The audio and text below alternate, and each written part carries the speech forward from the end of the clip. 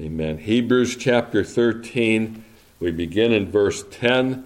If you hear me refer to Paul as the author, okay, you don't have to be dogmatic in agreeing with me on that. It's an area of some controversy as to who the author of this epistle actually is, since that author is nowhere identified. But I think you may discover as we read this passage that the argument for Paul being the author, I think, is quite clear, especially here at the end of the epistle. So if you don't think Paul wrote it, bear with me. If you hear me make reference to him being the author, the most important thing to note is that it is inspired of God, and that ultimately it is the Holy Spirit who is the author of this epistle. So in verse 10 we read, "We have an altar." And let me pause here long enough just to point out that this altar is none other than Christ himself. "We have an altar, whereof they have no right to eat, which serve the tabernacle. For the bodies of those beasts, whose blood is brought into the sanctuary by the high priest for sin, are burned without the camp. Wherefore Jesus also, that he might sanctify the people with his own blood, suffered without the gate. Let us go forth therefore unto him without the camp, bearing his reproach. For here have we no continuing city, but we seek one to come. By him therefore let us offer the sacrifice of praise to God continually, that is, the fruit of our lips, giving thanks to his name. But to do good and to communicate, forget not, for with such sacrifices God is well pleased. Obey them that have the rule over you, and submit yourselves, for they watch for your souls as they that must give account, that they may do it with joy and not with grief, for that is unprofitable for you." Let me pause there just long enough to say this is a verse that ought to strike fear in every minister of the gospel. And I suppose in a sense it ought to strike fear in everyone under the minister of the gospel. It is a frightful thing to think that I will be called to account for the way I minister to souls. But you'll notice also that it is in your best interest that I be able to do this with joy. Otherwise, that is not profitable for you. So, a fearful statement, that should strike a note of humility in all our hearts. Verse 18, "Pray for us, for we trust we have a good conscience in all things, willing to live honestly. But I beseech you the rather to do this, that I may be restored to you the sooner. Now the God of peace, that brought again from the dead our Lord Jesus, that great shepherd of the sheep, through the blood of the everlasting covenant, make you perfect in every good work to do his will, working in you that which is well-pleasing in his sight, through Jesus Christ, to whom be glory forever and ever. Amen. And I beseech you, brethren, suffer the word of exhortation, for I have written a letter unto you in few words.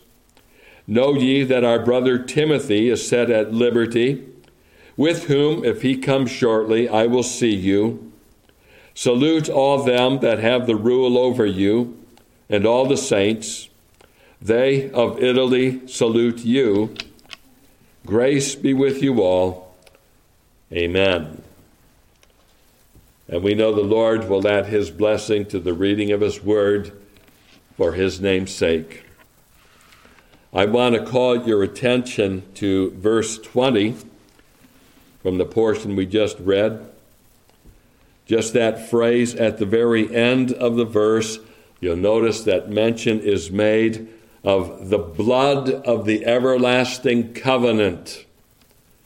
The blood of the everlasting covenant. That term, covenant, is a large term in the Bible.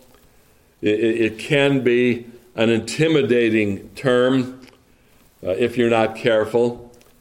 When I come across that term, I think the best way to think of it is to think on the gospel, the covenant and the gospel, thinking on the gospel in terms of a contract, so to speak.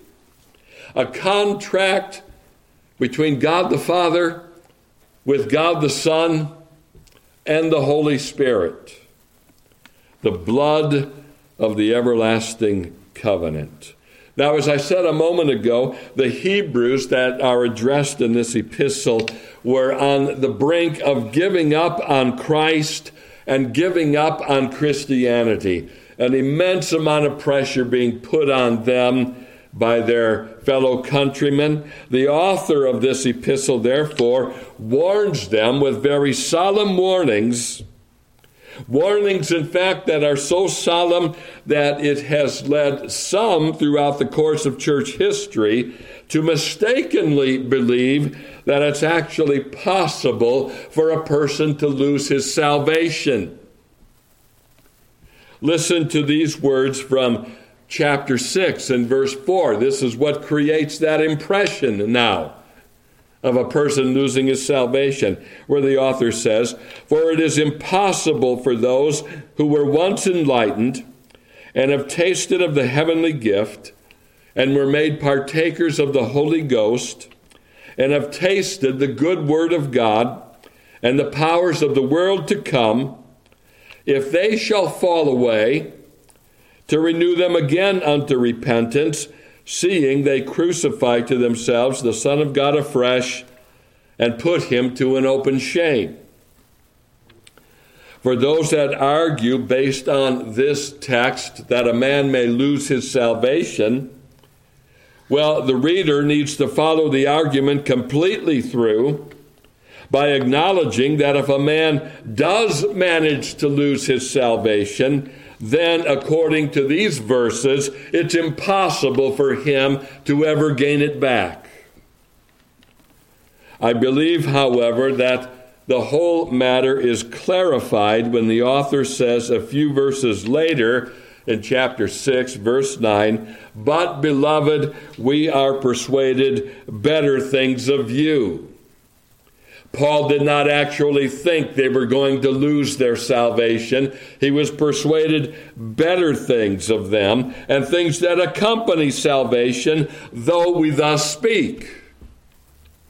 Do you understand what he's saying there? Even though I am thus speaking in a matter that would suggest that if you lose your salvation, you'll never gain it back again, I'm persuaded better things of you.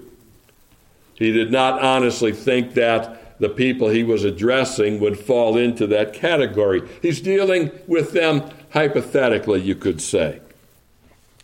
And the author then of the epistle is hedging the faltering Christians in by issuing solemn warnings on the one hand, but he's also hedging them in by placing a strong emphasis throughout this epistle on the superiority of Christ. Indeed, I think you could take that and call that the theme of the entire letter, the superiority of Christ. He is greater than the angels. He is greater than Moses. He is greater than the Levitical priesthood, and his sacrifice is certainly greater than all of those Old Testament animal sacrifices. Here is an epistle, then, that is peculiarly designed to draw back to Christ those that were wavering in their faith, and it can certainly function to encourage those that are facing great trials and afflictions. Because it is so Christ-centered, it also serves well for the people of God when they meet around the Lord's table, like what we're doing this morning. The epistle closes with a benediction that can serve to encourage us in the remembrance of Christ, as well as stir our hearts to greater service to Christ, as well as help us keep our aim in all that we do toward the glory of Christ. In analyzing verses 20 and 21, would you note that if we convert the statements to a simple sentence by noting only the subject of the sentence as well as the main verb in the sentence, then the sentence would read very simply like this: Now the God of peace make you perfect. The God of peace make you perfect. And we look to him to perfect us in every good work to do his will. And the means through which this is accomplished is twofold: Jesus Christ working in you that which is well-pleasing in his sight. You could call that the subjective work of Christ because it is being done in you. And that helps to lead us to perfection. And the objective means through which this perfection is accomplished is given to us at the end of verse 20, through the blood of the everlasting covenant. So you see the subjective and the objective elements here.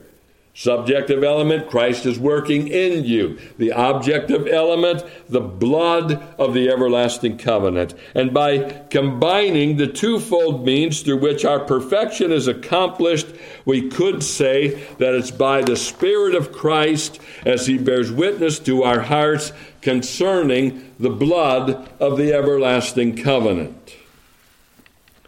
So we could say from this benediction that on the basis of the blood of the everlasting covenant and by the means of Christ's Spirit testifying to the blood, we can expect to be perfected in every good work to do his will. We can and we will honor him. We can and we will work that which is well-pleasing in his sight. We can and we will be at peace with him. And you begin to see then, I hope, the importance of the blood in this benediction. I think it would be true to say that the blood functions as the lens through which we must interpret the entire benediction of verses 20 and 21. It's as we remember the blood that we'll gain the assurance of God's peace, and we'll find the motivation for God's service, and we'll keep our focus on God's glory. And so I want to draw your attention then to the focal point of this benediction this morning, in order that we may draw from it the lessons that are based on the blood. Lessons based on the blood. I would give the sermon that title. I don't always have titles, but this morning I do. Lessons based on the blood. And consider first of all that this benediction shows us that the blood bears witness to the covenant of grace. The blood bears witness to the covenant of grace. Notice the designation given to the blood in our text. It's called the blood of the everlasting covenant. The blood of the everlasting covenant. That's really a very rich statement when you think of it. We could park there for a long time, I suppose. And that statement indicates to us very plainly that the blood of Christ, in order to be understood and appreciated, must be viewed in the broader context of an everlasting covenant, or what is sometimes referred to as a covenant of grace. Some would call it the covenant of redemption. I think the meaning is the same. And the phrase everlasting covenant, okay, we're dealing with something now that transcends time. When we deal with an everlasting covenant, we're being taken back to eternity past, okay? It brings us into what you could conceive as the council of the persons of the Holy Trinity, Father, Son, and Holy Ghost. Before the world was even created, or before man had fallen into sin, the entire Trinity is engaged in negotiating, if you will, working out between them in that council this everlasting covenant. The Father can be viewed as the primary planner of the covenant, the Son agreeing to be the executor of the covenant, accomplishing the covenant, and the Spirit agreeing to apply the accomplished work of Christ to those given to the Son by the Father.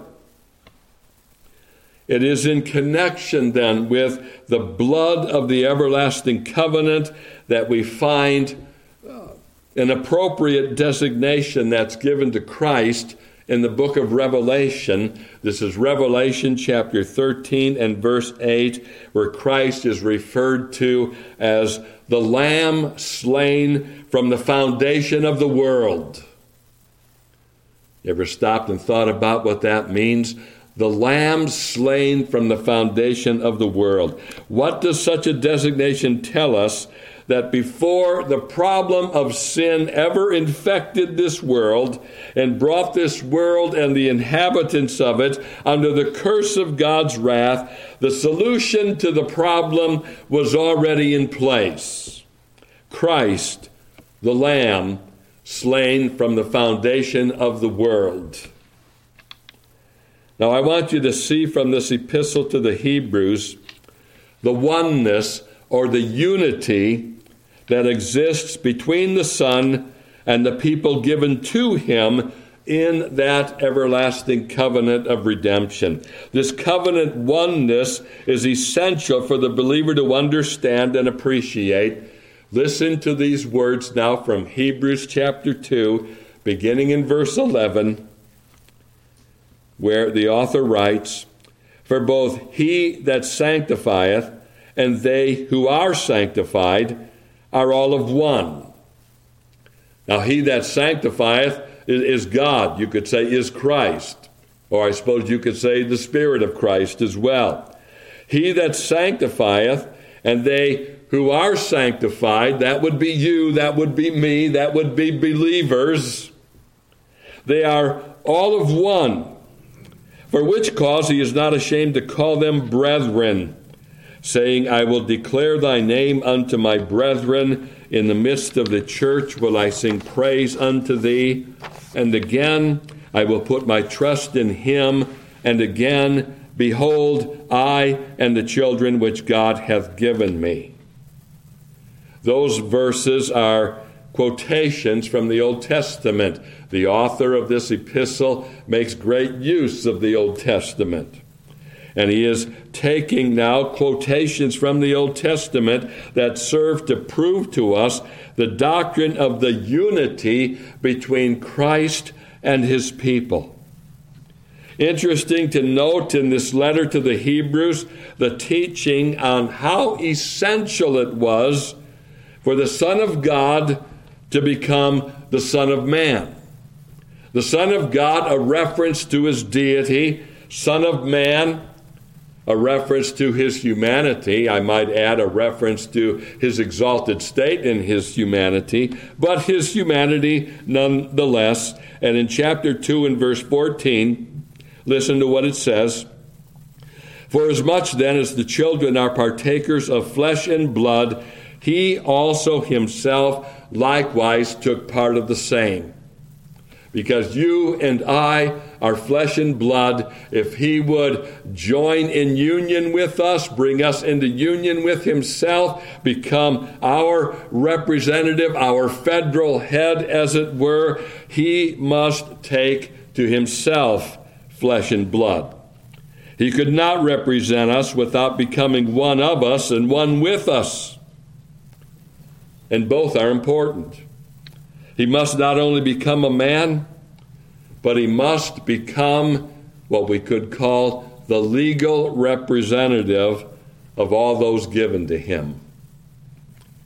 Hebrews 2 verse 17, wherefore in all things it behooved him to be made like unto his brethren, that he might be a merciful and faithful high priest in things pertaining to God, to make reconciliation for the sins of the people. Underscore that phrase, it behooved him.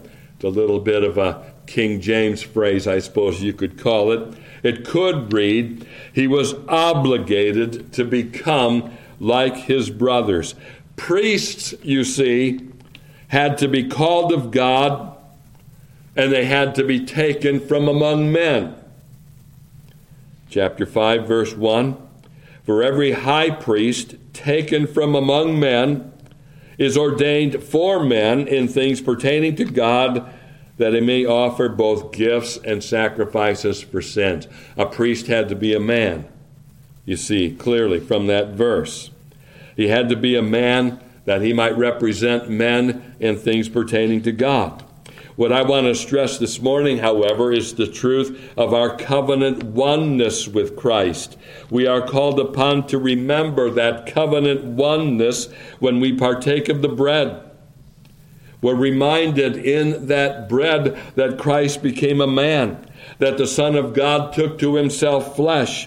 But we have to go a step further and recognize that becoming a man, he did so in order to become the legal representative, or as some might refer to it, the federal head of those that were given to him in that everlasting covenant. So this phrase in our text, the everlasting covenant, it takes us back into eternity past, and it presents to us the framework in which redemption must be understood. It is on account of the everlasting covenant that Christ became a man and took up the role of being our great high priest. But not only does the phrase everlasting covenant take us into eternity past, but it also carries us forward beyond time to our future blessedness. The blessings, you see, that are gained by the blood of the everlasting covenant are durable blessings. They never expire. They never wear out. They are not to be compared to the treasures of this world that are subject to the corruption of moth and rust. And if you look in verse 14 in chapter 13, you see clearly what the outlook of the author is. For here we have no continuing city, but we seek one to come. The author of this epistle is not looking to anything in this city, however grand it may appear. We look for a city to come, okay? And so we see in Revelation chapter 5 that the very thing that will forever be remembered in heaven is the same thing that we're called on to remember now. There's a sense in which we join the worship in heaven around this table.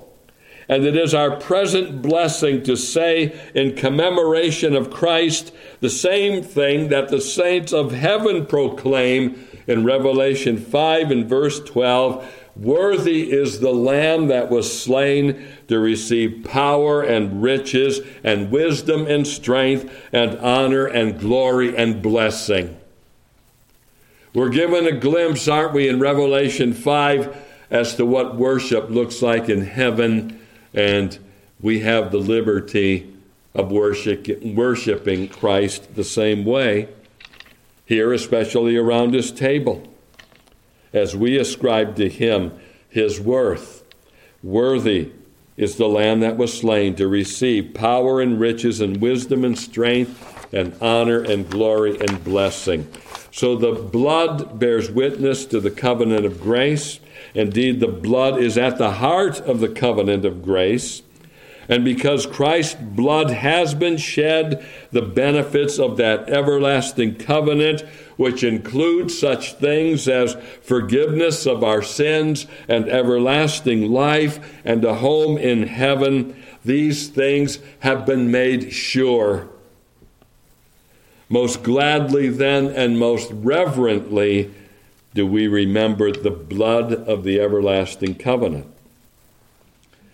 But would you consider with me next that not only does the blood bear witness to that everlasting covenant, but in close connection with that point, secondly, the blood makes the way for our peace with God. The blood makes the way for our peace with God. Would you notice the designation that is given to God at the beginning of this benediction in verse 20? Now the God of peace, that brought again from the dead our Lord Jesus. Note that phrase, the God of peace. This is a designation that can be assigned to God only on account of the blood of the everlasting covenant. Apart from the blood of the covenant, there could be no peace with God. We could not say, where our experience and relationship to God was concerned, that he was a God of peace. Apart from the blood, you see, we are at enmity with God. We are by nature children deserving wrath. We are aliens from the commonwealth of Israel and strangers to God, not to mention rebels against him by our sins, as we, by our sins, declare war against him. You ever thought about that? When you sin, there is a sense in which you're declaring war against God. But the blood of the everlasting covenant has secured our peace. And it's here especially that we must come to realize and appreciate the covenant oneness of Christ with his people. There are those, you see, who recognize Christ as a substitute, but they fail to see him as their federal head.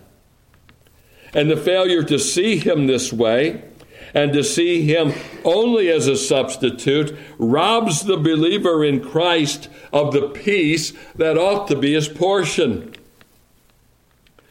Indeed, I would go so far as to say that the notion that Christ is only a substitute and not the legal representative of his people will not bear witness to the believer's conscience that justice has been satisfied. He may draw the wrong conclusion that justice has only been evaded. If you'll pardon me and bear with me now in what may be considered by some to be a somewhat crude illustration, I think I can show you exactly what I mean. And I call this a crude illustration because I have to go back in my memory, and this is not something that I generally do, but I'm doing it now. I'm going back in my memory to a movie that I saw several years ago before I was saved, when I still made it my practice to go to movies. There's a scene in the movie The Godfather, mafia-themed movie, where the youngest son of a mobster's family is called upon to commit a murder. An arrangement is made where he meets his victim in a restaurant. He excuses himself at some point to go to the restroom where a gun has been hidden for him to use in this murder.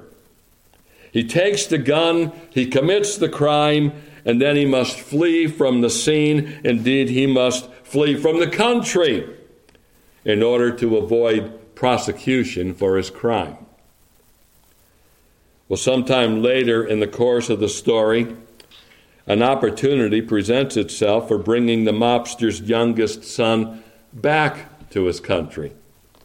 Another mobster's son, you see, has been arrested and prosecuted and sentenced to death for crimes that earned him the death penalty.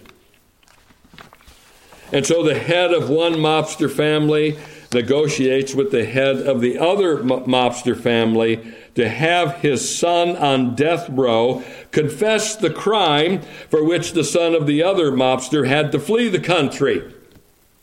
He's going to be executed anyway. Why don't you have him admit to this crime even though he didn't commit it? Was the negotiation. And the deal is made, and the mobster's son on death row, in addition to dying for his own crimes, now he also dies for the crime of the other mobster's son, thus clearing the way for his son to return home. It's a clear example of substitution, isn't it? But is it an example of justice satisfied? Is it not rather an example of a clever evasion of justice? This is one of the things that has led some scoffers and critics of Christianity to treat our religion with contempt. How can you declare that justice is satisfied when all that's happened is that an innocent man has died and the guilty go free? How can it be fair that the guilt of Adam's sin is imputed to the human race when such a sin was committed before any of us were even born? You have no conscious recollection of that sin. You have no actual participation in that sin. How can the guilt of Adam's sin be imputed to you? And the answer is that Adam was the federal head of the human race. Such was the unity between the first man and those he represented that his action counted for theirs. And he was given every advantage. He was created very good. He lived in an environment that was very good. How he could sin in that kind of setup is indeed a great mystery, but the fact that he sinned is indisputable, and the fact that in the covenant of works he stood as the representative of the whole human race is indisputable. I remember I've done this a couple of times when I preached at the Wheeler Mission in days gone by, and I explain, or I at least try to explain all this to them.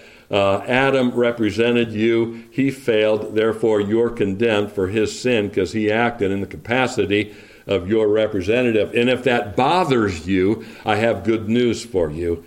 Another representative is available. And that is, of course, the Lord Jesus Christ. Remember, Christ, the Lamb slain from the foundation of the world.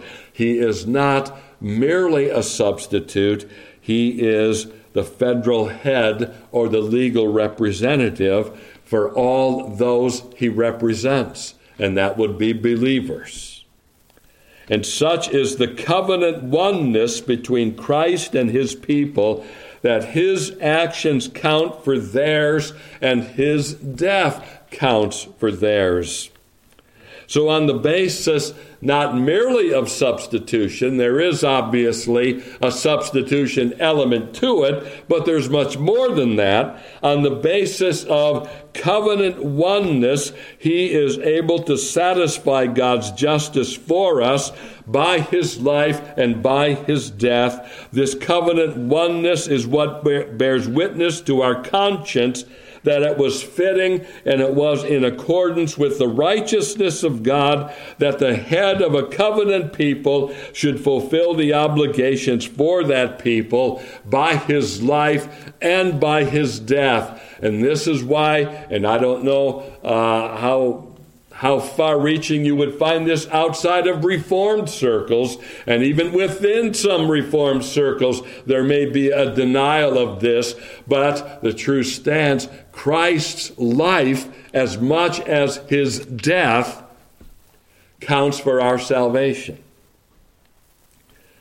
And this is what enables us to say that being justified by faith, we have peace with God, Romans 5 and verse 1, and this is what gives us confidence that our God is indeed the God of peace, that brought again from the dead our Lord Jesus, that great shepherd of the sheep. So the blood bears witness to the covenant of grace, and the blood of the everlasting covenant makes the way for the peace of God to be our portion and to rule in our hearts. We thank God this morning in our remembrance of Christ that he has satisfied the justice of God for us, and this enables us to know his peace. He operated, he lived on our behalf as our federal head. Would you consider finally that the blood of the everlasting covenant boosts our confidence in Christ's love? The blood boosts our confidence in his love. Would you notice how this benediction refers to Christ in verse 20?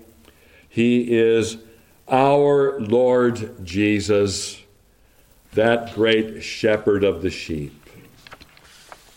Our Lord Jesus. Through the blood of the everlasting covenant, we can refer to him as ours, and he refers to us as his. And this is the blessing we gain through the blood. It brings to mind the fourth stanza of a hymn out of our hymn book that reads, "His, forever only his, who the Lord and me shall part. Ah, with what a rest of bliss Christ can fill the loving heart. Heaven and earth may fade and flee, firstborn light in gloom decline, but while God and I shall be, I am his and he is mine." He is revealed in our text then as one who is in our possession and one who possesses us. Notice also that he is that great shepherd of the sheep. I love that we remembered that in the singing of the 23rd Psalm this morning.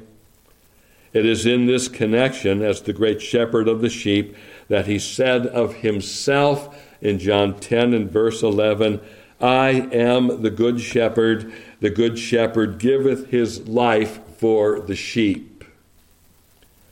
It is as our good shepherd that we can say, based on Psalm 23, that we shall not want or we shall not be lacking, that he leads us to green pastures beside still waters, that he restores our souls and leads us in the paths of righteousness for his name's sake.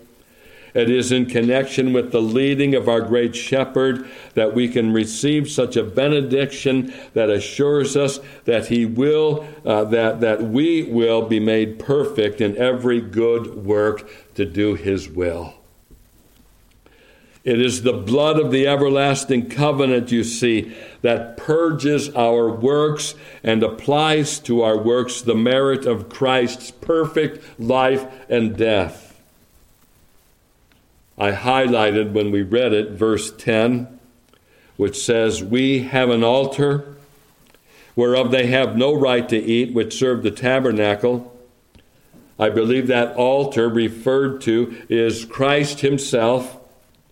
And it's when we offer our efforts and our worship to God on this altar of Christ that our works are perfected and accepted by God. All of this, of course, magnifies the love of Christ to our souls. It was in love that he entered into that everlasting covenant, knowing well in advance that this covenant would call for the shedding of his blood. I'm reminded of his meeting with those disciples on the Emmaus Road in Luke 24, following his resurrection. It was at that time, you may recall, that we read, beginning at Moses and all the prophets, he expounded unto them in all the scriptures the things concerning himself. Luke 24, verse 27. And I find it interesting that this exposition of the scriptures by Christ followed his statement from verse 26. Ought not Christ to have suffered these things and to enter into his glory? And in connection with the sufferings of Christ and his entrance into glory, he expounds to them the scriptures. Which suggests then, doesn't it, that if you're looking for a theme to stamp over your entire Bible, it would be the sufferings of Christ and the glory to follow. Christ expounded all the Scriptures focusing on that theme. It indicates plainly that his sufferings and the shedding of his blood was in connection with the everlasting covenant of grace. What great love, then, that Christ would enter into such a covenant with his Father. What great love that Christ would agree to become our covenant head and to become one of us and one with us. I hope that as you remember him this day, that his peace will fill and thrill your heart. I hope that you'll come away with great assurance that just as certainly as Christ is with you and for you, you can be sure that he has led you each step of the way and that he'll continue to do so. How can he fail to do so when he is that great shepherd of the sheep? And when he condescends to be owned by his people in such a way that we can call him our Lord Jesus. I hope that as you remember him today, you'll draw motivation from the blood of the everlasting covenant to strive to do that which is well-pleasing in his sight, and that you'll make it your aim to affirm what this benediction affirms when it says, "To whom be glory forever and ever. Amen." Well, let's close then in prayer before we distribute the elements. And let's all pray. O Lord, as we bow now in thy presence, we do ask of thee, dear Lord, to draw near to us and to bless us in our remembrance of thee. We thank thee, Lord, for this statement in thy word that makes mention of the blood of the everlasting covenant. We thank thee that thy word takes us back before time even began and opens the door and enables us to behold the counsel of the Holy Trinity, mapping out the plan of redemption, assigning to the Son his role to execute that plan by becoming the legal representative of all those that would put their faith in him. And we thank thee, Lord, that you executed that plan perfectly by your sinless life and by your atoning death. And we bless thee, Holy Spirit of God, for making us know who Christ is and what Christ has done. It wouldn't have mattered to us apart from thy powerful work on our hearts. So, Lord, bless us now, even as we think on the blood of the everlasting covenant in partaking of these elements. We pray these things in Jesus' name. Amen.